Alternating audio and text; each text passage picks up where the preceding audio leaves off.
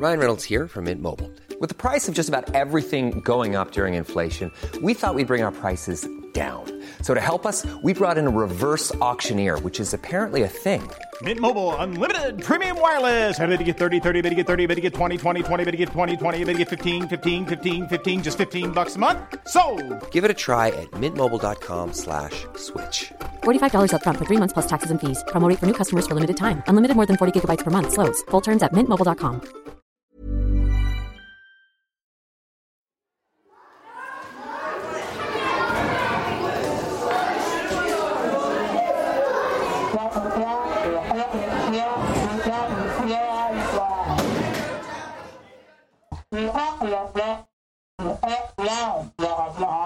Yes, ma'am, I have my report ready, but I chose a book that wasn't on the list. Yes, indeed, it was a very good and carefully curated list, ma'am. And no, I'm not trying to be a pain in the tuchus, was it? I just thought the Strainiacs, the class, might be interested in hearing about one of the most bizarre, influential sci-fi narratives ever to come out of the heyday of the 60s and 70s counterculture.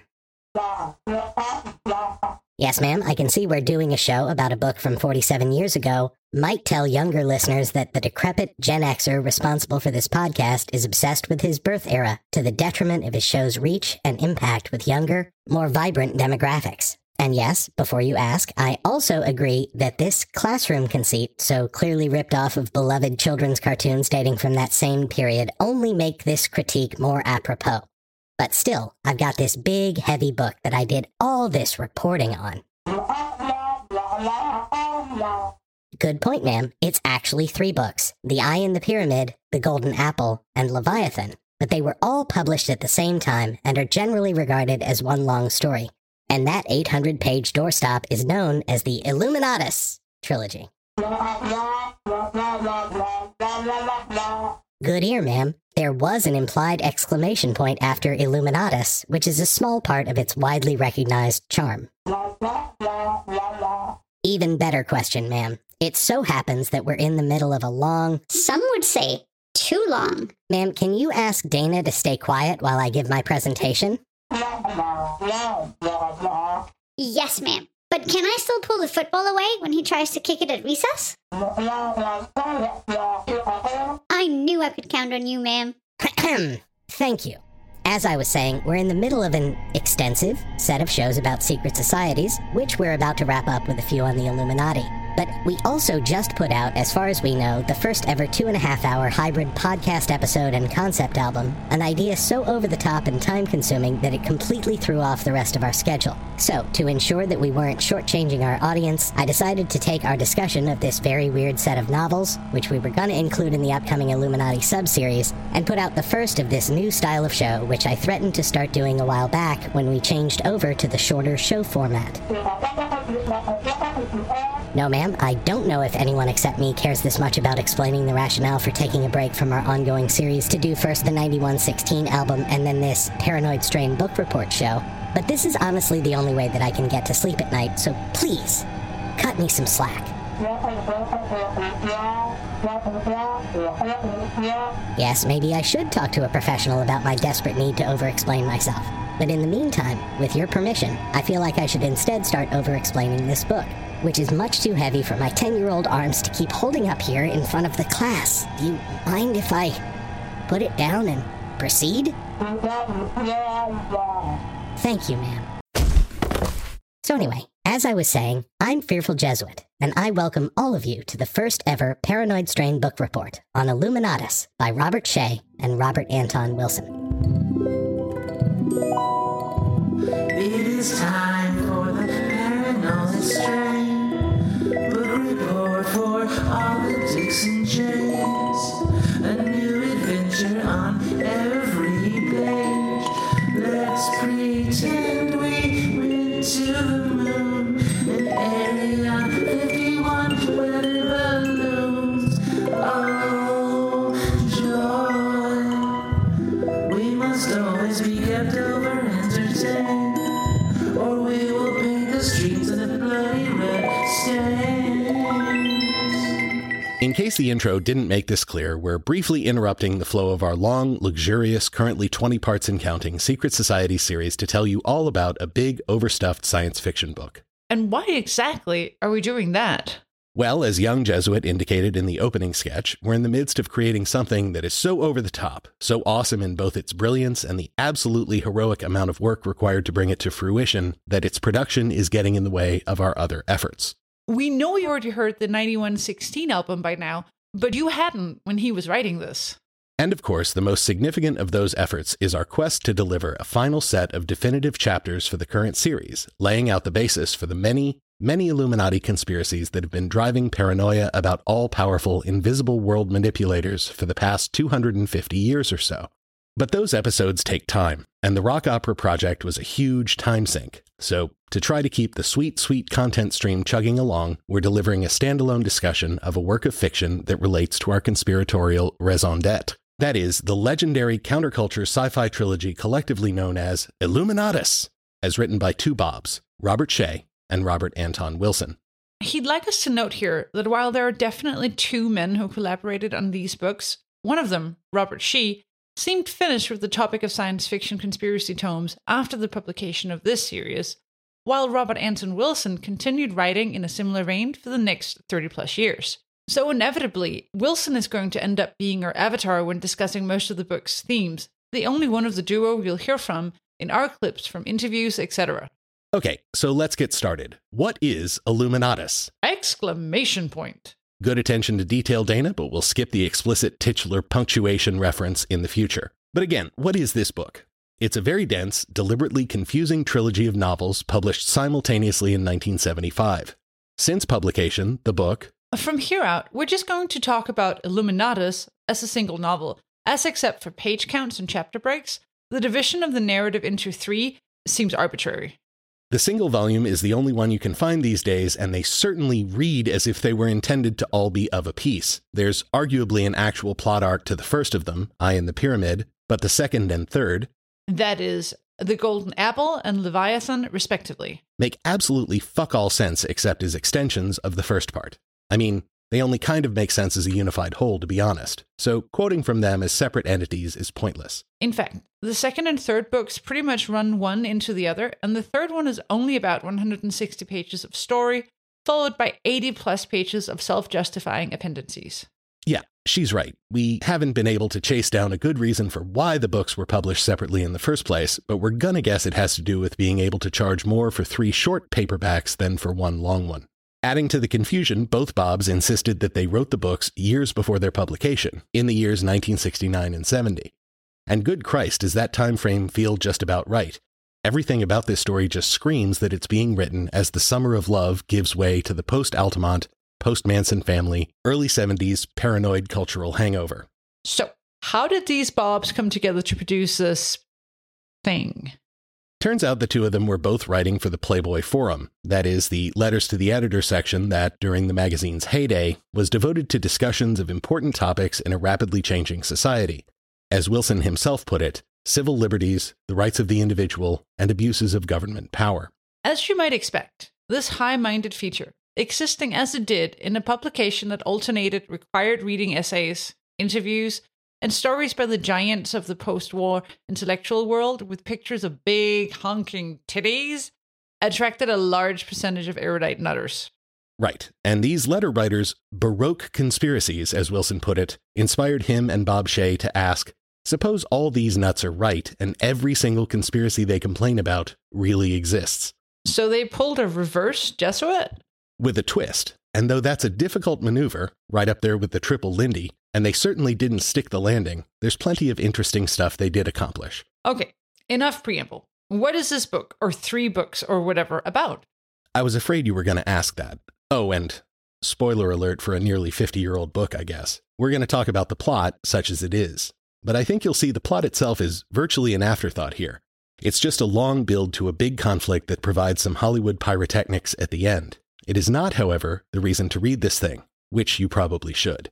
Or even better, listen to the audiobooks, which are narrated by an array of talented actors that help listeners keep track of the overwhelming number of major and minor characters through excellent vocal performances.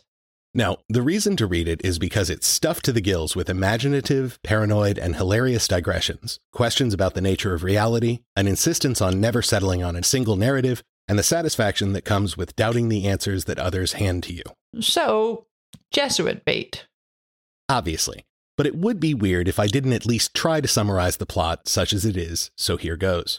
2 New York detectives investigating the bombing of the offices of a left-wing magazine and the disappearance of its publisher stumble upon a pile of research said magazine had been conducting into a frightening idea: that a powerful group called the Illuminati has been working to control world events since the beginning of human civilization, and that they are building to some huge and terrible event in the coming days. At the same time, George Dorn, a reporter for said magazine, is arrested while on assignment in Texas and placed in a cell with the assassin who was tasked by a mysterious cabal with shooting Kennedy back in '63. Though someone else took the shot instead. Not Oswald, of course. Dorn is freed by the Legion of Dynamic Discord, a pro-chaos terrorist organization dedicated to fighting the Illuminati's mania for order. Their headquarters is a giant gold submarine piloted by a lunatic named Hagbard Celine, who's accompanied by 2 hot chicks, one white, one black. Interesting power fantasy. Yeah, we'll come back to the horny shit. Celine's group is only one of the anti-Illuminati organizations who all cooperate with each other to at least some degree. Another is the Justified Ancients of Mumu, or JAMS, which I think is also known as the Irizian Liberation Front, or ELF, though it's hard to recall exactly. This is getting complicated. Yeah, and the JAMS leader is John Dillinger. Wait, the gangster? Yeah. Wasn't he gunned down in front of a theater in like the mid-30s? Well, it turns out a doppelganger was gunned down because the real John got tipped off before the whole shooting gallery started. Oh, and John Dillinger is actually one of quintuplets, all of whom are named John Dillinger, and several of whom show up at various points during the novel. Why is it important that a seemingly dead gangster be alive 35 years after his death to lead the Justified Ancients of Mumu in this story? Beats the fuck out of me. Anyway, the Legion, the JAMS/ELF, and some other groups all in one way or another embrace chaos in their battle to thwart the Illuminati's plans. And they're allied with the dolphins. The football team? The aquatic mammals. Naturally. Yeah, Celine uses his giant computer, First Universal Cybernetic Kinetic Ultramicro Programmer. First Universal Kinetic... he named the computer Fuck Up, didn't he? He sure did. Through Fuck Up, the humans can talk to the dolphins, who periodically sing their epic poems to the submarine's occupants in a bravura display of authorial self-indulgence that's on a par with Tolkien's endless relating of the poems of Tom Bombadil in The Lord of the Rings. A character so pointless, he didn't even make it into the extended versions of the movies. Anywho, there's a bunch of potentially world-ending stuff happening simultaneously, all set in motion by the Illuminati. These include the release of an incredibly lethal form of anthrax, a strange Lovian international incident over an island off the coast of Africa called Fernando Poo.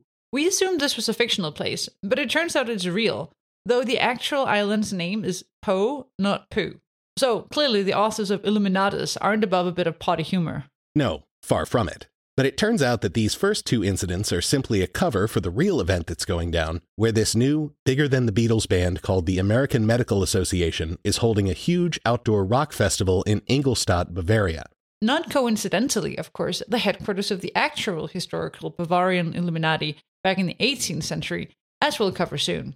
It turns out the rock festival is actually a giant occult ritual designed to use the sinister vibes created by the band, whose members are in fact 4 of the 5 highest-ranking members of the Illuminati, to raise an army of dead... well, by that point, undead. Nazi soldiers, complete with tanks and shit, who will then murder all of the young people attending said concert.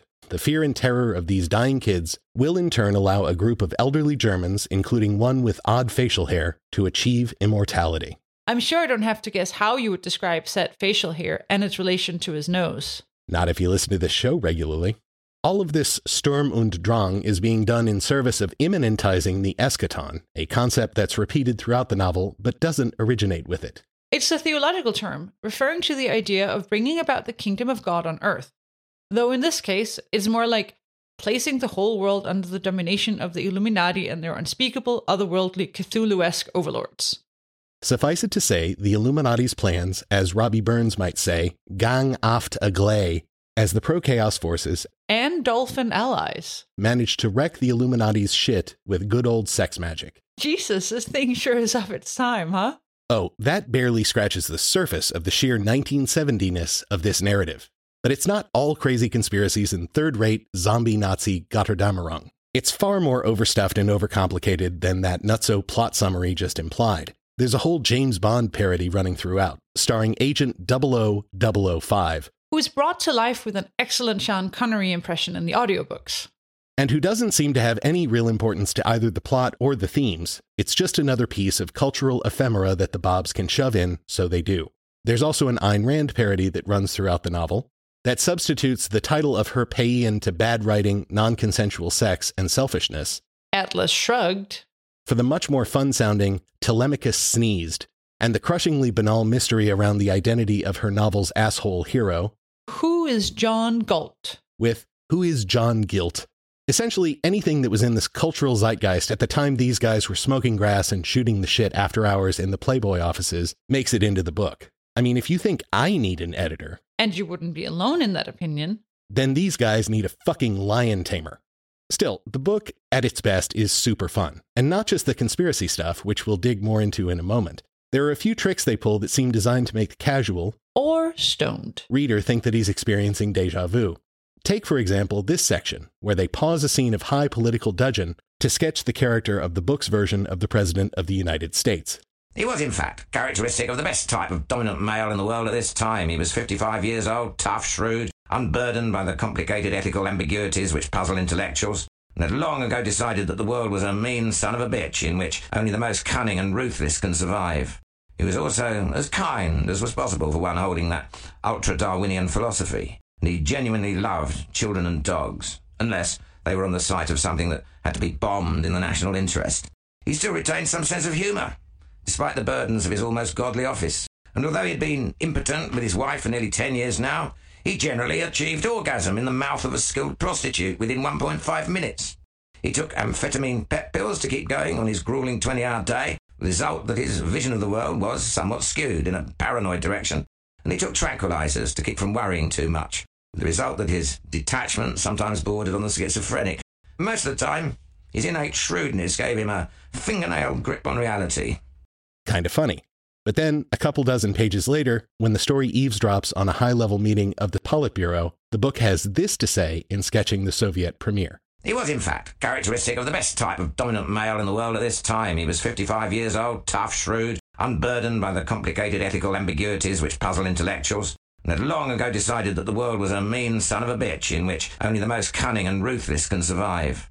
He was also as kind as was possible for one holding that ultra-Darwinian philosophy. Okay, cut it short. They get it. They go for the hat trick when they get to the chairman of the Chinese Communist Party and describe him this way. Please don't. I won't, but it's pretty clever. While the Bobs are having fun, they're also occasionally ambitious. They're only sporadically successful in this ambition, but there are interesting hints of Joyce-esque narrative experimentation, including a number of points where character perspectives emerge out of a voice that speaks from the collective unconscious. The book begins with a narrative point of view that's kinda omniscient, but eventually it coalesces into our first viewpoint character, a 60-something detective named Saul Goodman, with the following: Numbly, dumbly, mopingly, gropingly, out of the dark, I find and identify a body, a self, a task. Goodman, I say into the receiver, propped up on one arm, still coming a long way back. The conceit of the narrative voice as a representative of collective unconscious dipping one by one into characters' minds continues throughout. For example, at the end of the first long chapter, the book's chapters are actually called trips, as in the first trip, the second trip, because of course they are. There's this scene that implies that the same narrative voice has caused a young woman to live through the perspective and actions of all characters and incidents in the book up to that point as a result of her first tantric orgasm. Stop. I believe you. This stuff was written by two horny guys working at Playboy. Yes, indeed. But back on that point, the interesting collective consciousness thing, shorn of all the horny shit we just mentioned, barely has room to breathe because the Bobs are always looking for another gag. But while the book is often a shapeless and confusing mess, that very shaggy unruliness may have been the whole point. Wilson in particular was a lifelong devotee of the idea that hewing to one particular narrative, interpretation, or ideology was the source of much that was wrong in the world. Here, in an interview near the end of his life, he explains this perspective when asked for his advice to young people. if we all said maybe more often, the world might go stark staring sane. He was in failing health and seemed to have trouble breathing. So to clarify, what he said was, if we all said maybe more often, the world might go stark staring sane. And that notion, above all, is really the theme of the book. When it comes down to the conspiracy part, which of course for our money is the main draw, you may end up feeling, well, ripped off, for want of a better term. Because by the time you get through the many revelations, interpretations, double crosses, and cheap tricks, you're not really any clearer about what the big conspiracy is supposed to be than you were when you started. At least a half dozen times, the whole plot stops so that one character or another can explain the real history of the globe-spanning conspiracy that threatens all of reality as we know it. In each case, the tale is provided in detail, with specific organizations or even individuals called out as primarily responsible, and the good guys and bad guys are clearly laid out. In a conventional thriller, this would be the hinge point of the plot, where our mystery finally comes into focus, and from which our heroes can finally marshal their knowledge and skills to oppose the overwhelming evil that threatens humanity, the planet, reality itself, or what have you. For example, that long scene in the Da Vinci Code that we tore apart a while back in the Priory of Sion episodes. But in Illuminatus, each of these moments serves only to poke holes in all of the previous versions of the real story, while introducing new, hitherto unidentified allegations, groups, events, and key figures that this new version insists are integral, and that any explanation that fails to account for them, i.e., all of the previous versions, is merely a smokescreen hiding the truth. Well, that's all well and good, but it also sounds like these guys built a foolproof narrative defense against accusations of self-indulgence. They sure did. God, I admire them. But they went even further than that. Within the book, one of the characters who works for the left-wing magazine whose bombing is the inciting action of the plot is actually tasked with reviewing a book that is clearly the book in which he himself appears, and he hates it. In other words, they anticipated the critique of their self-indulgence and wrote it into the mouths of one of their own characters. Devious and brilliant. That would be like creating a podcast and then having a different person's voice issue critiques of the narrative midstream within the show itself, thus licensing him to indulge every dumb idea that comes into his head, knowing that a sensible voice will immediately state the very criticism that the listener would, thus diffusing any impatience at the narrator's harebrained, hey, wait a minute. Sorry, no time for that unicorn. We have to give our listeners some examples. Here's an excerpt from the first time that a character is trying to piece together the grand conspiracy. In this case, it's that detective we mentioned, Saul Goodman. Fra Dolcino, 1508, Rochinea, Hassani Saba, 1090, Weishaupt, assassinations, John Kennedy, Bobby Kennedy, Martin Luther King, Major Daley, Cecil Rhodes, 1888, George Washington. Choices. 1. It is all true, exactly as the memo suggests. 2. It is partly true and partly false. 3. It is all false, and there is no secret society that has endured from 1090 AD to the present. Sounds less like he's piecing together a theory than something around in the dark. Right, which leads him to this conclusion. Sounds plausible. So said ironically.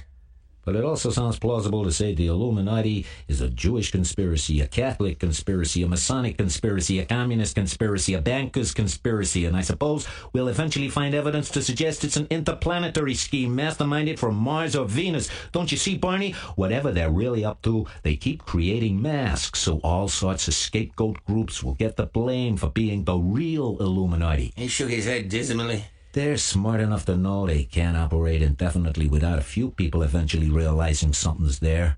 So they've taken that into account. But that's just the first version, right? Exactly. Later on, we get a version where the Illuminati are actually the good guys and have been fighting against the chaos-spreading enemies of reason for centuries, an interpretation that would make all of our main characters pawns in the hands of that Hagbard Celine guy and his golden submarine.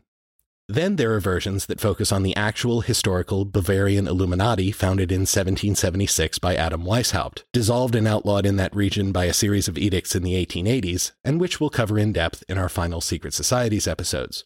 They keep coming back to this topic throughout, but here are some representative ruminations on Weishaupt.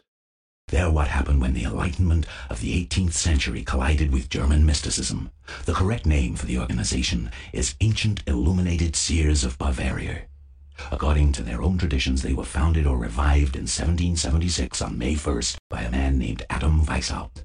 Weishaupt was an unfragged Jesuit and a Mason. He taught that religious and national governments had to be overthrown and the world ruled by an elite of scientifically minded materialistic atheists to be held in trust for the masses of mankind who would eventually rule themselves when enlightenment became universal.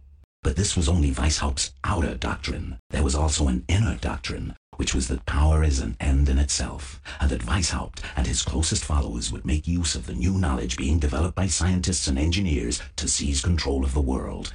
The ancient illuminated seers of Bavaria would saddle mankind with a dictatorship that would last forever. The Illuminati, after staying above ground long enough to recruit a hardcore membership from Masons and Freethinkers and to establish international contacts, allowed it to seem that the Bavarian government had suppressed them. Subsequently, the Illuminati launched their first experimental revolution in France. This eventually leads to one of the strangest suggestions in the book. You remember when that stoner in your high school history class brought up the fact that George Washington, among other founding fathers, grew hemp? AKA the devil's lettuce?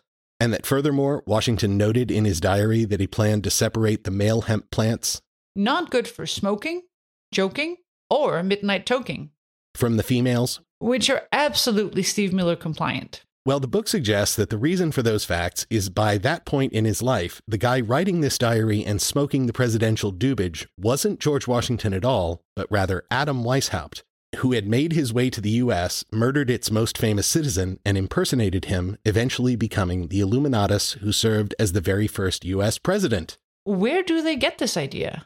They, made it up. Based on what exactly? That Washington and Weishaupt kind of look alike. They do? Not really, no. And to be fair...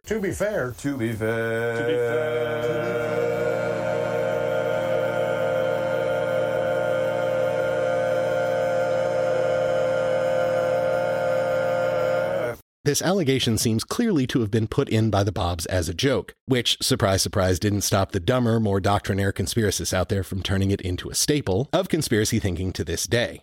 But back to the many versions of the big conspiracy in the book. There's another one where the Illuminati are made up of scientists who are driven by their obsession with reason and order to force the most disorderly thing in the universe, human beings, into a more sensible civilization by any means necessary. Including mass murder, etc. There's another one, entertainingly related by a priest, that implies that the Illuminati are a group of crazed mystics descended from our old friends, the Gnostics. See our reality show number 2, the one about Philip K. Dick, for an exhausting overview of the Gnostics. Dana, the script reads exhaustive overview. Yeah, but it's over 3 hours, and I stand by my editorial choice. Mean. Yeah, we're not going to re-explain Gnosticism here, but it's essentially the version of Christianity that lost out when everybody was deciding what to believe in the first few centuries after the religion was founded. And it connects up with the Cathars, the sect that was rubbed out by the Catholic Church in a murderous campaign called the Albigensian Crusade. They've got their own section within the Secret Society series as well. Point is, the priest relates the story of a version of Gnosticism remembered as the Cainites because they revered Cain. Their first murder and fratricide, according to the book of Genesis. Because, well, we'll let him explain. Mystics are all a bit funny in the head anyway, The priest added cynically. which is why the church locks them up in mental hospitals and euphemistically calls these institutions monasteries. But I digress. What you're interested in, I guess, is Cainism and Manichaeanism. The former regarded Cain as a specially holy figure because he was the first murderer. You have to be a mystic yourself to understand that kind of logic. The notion was that by bringing murder into the world, Cain created an opportunity for people to renounce murder. But then, other Cainites went further and ended up glorifying murder, along with all the other sins. The credo was that you should commit every sin possible just to give yourself a chance to win a really difficult redemption after repenting. Also, it gave God a chance to be especially generous when he forgave you. What has all this to do with atomic energy? Why is Satan called the Lightbringer? Saul plunged on, convinced he was on the right track. The Manichaeans reject the physical universe. The priest said slowly. They say that the true God, their God, would never lower himself to mess around with matter. The God who created the world, our God, Jehovah, they call Panergia, which has the connotations of a kind of blind, stupid, blundering force rather than a truly intelligent being. The realm which their God inhabits is pure spirit of pure light, Hence, he is called the Lightbringer, and this universe is always called the Realm of Darkness. But they didn't know about atomic energy in those days, did they? The last sentence has started as a statement and ended as a question. That's what I'm wondering. So said. Atomic power releases a lot of light, doesn't it? And it sure would immanentize the eschaton if enough atomic power was unleashed at once, wouldn't it? So this version leads our detectives to think that the Illuminati might be a cabal of Satanists determined to detonate a nuclear bomb to honor their god, Lucifer. This is a complete misreading of Gnosticism, as pieced together laboriously by real scholars from fragmentary evidence. But again, this is in many ways a very silly book, so let's let it slide. Regardless, you can see that the real story that's supposedly at the heart of Illuminatus is a very slippery beast. And that's before we even get to the flashbacks revealing that the whole thing dates back to Atlantis.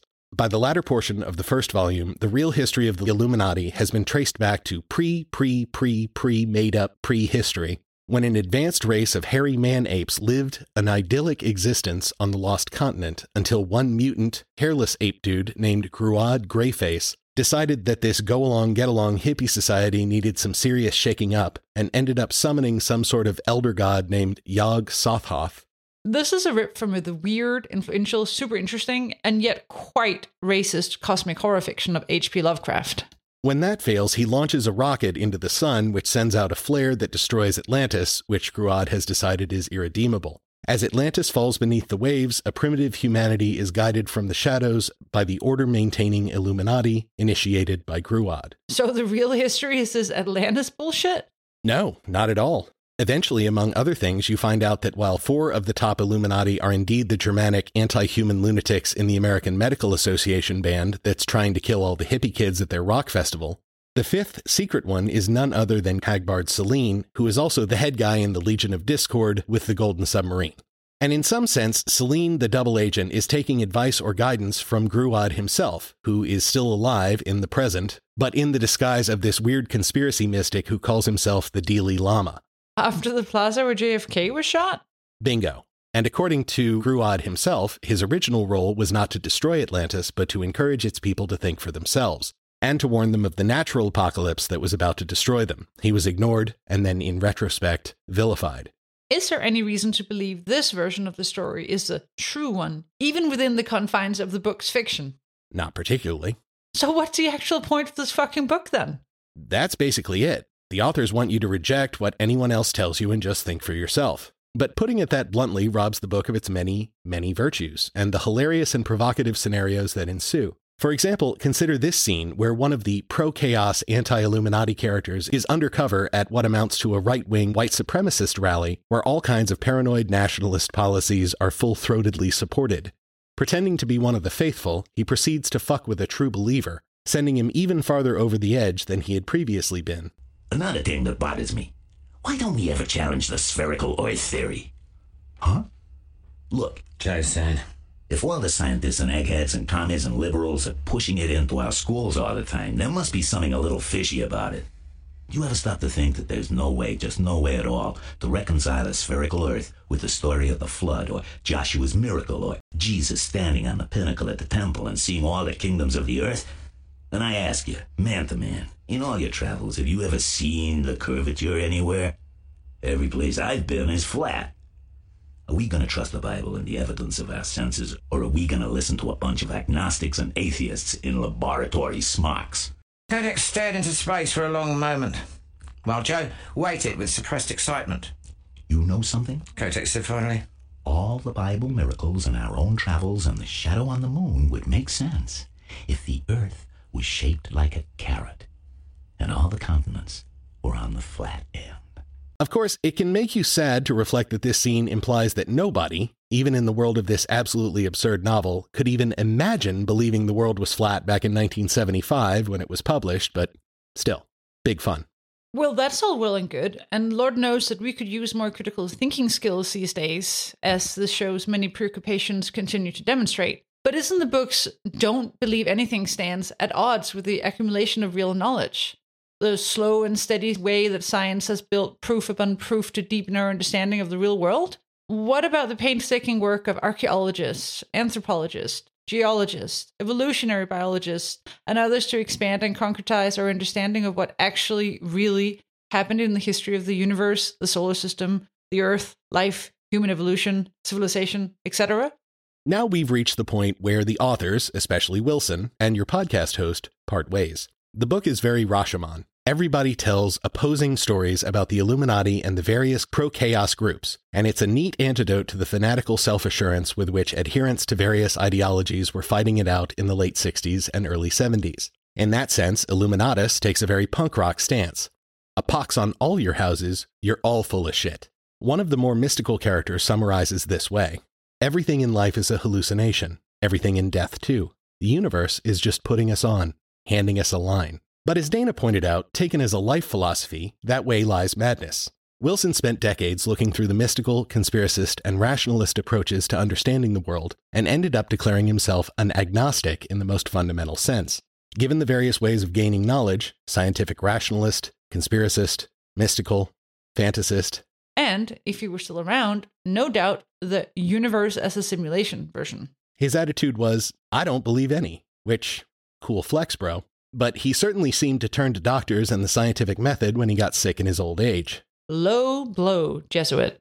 You're right, and I'm not speaking ill of the dead, especially someone whose work has given me so much pleasure. But in addition to being a super interesting guy whose iconoclasm was in many ways admirable, like the fact that he was a hardcore libertarian who still had no love lost for that quasi-cult leader and nightmare person Ayn Rand, all of that raw. That stands for Robert Anton Wilson, and is universal shorthand for the man among his many fans. He had throughout his life a sort of pugilistic attitude to groups who sought to investigate paranormal and other out-there claims using the tools of science. For example, there's this group that formed in 1976 called PsyCop.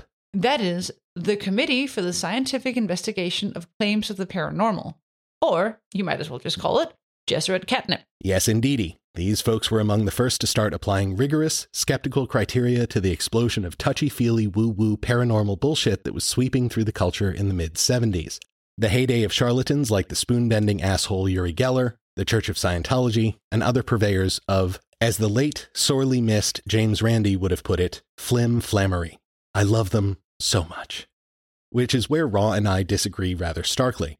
Wilson wrote a whole book about how much he hated these guys, temperately titled The New Inquisition, in which he accused those who insist on the primacy of science over other methods of knowing of being the new idolaters, presumably worshipping at the altar of scientific materialism and ignoring other options that don't fit into their worldview. Which is what my new book, The New Inquisition, is about. It's about fundamentalist materialism. I know it's more fashionable to attack fundamentalist Christianity right now, but I thought the fundamentalist materialists have been getting away with too much, and somebody should reveal their more notorious bloopers. I assume you all know what I mean by fundamentalist materialism. It is that school of materialism which is like unto fundamentalist religion in that it is absolutely dogmatic and sure of itself in all respects and has no doubts about anything. Its main propaganda arm in the United States is the Committee for Scientific Investigation of Claims of the Paranormal. Though they're opposed to all forms of mysticism, they have their own mantra,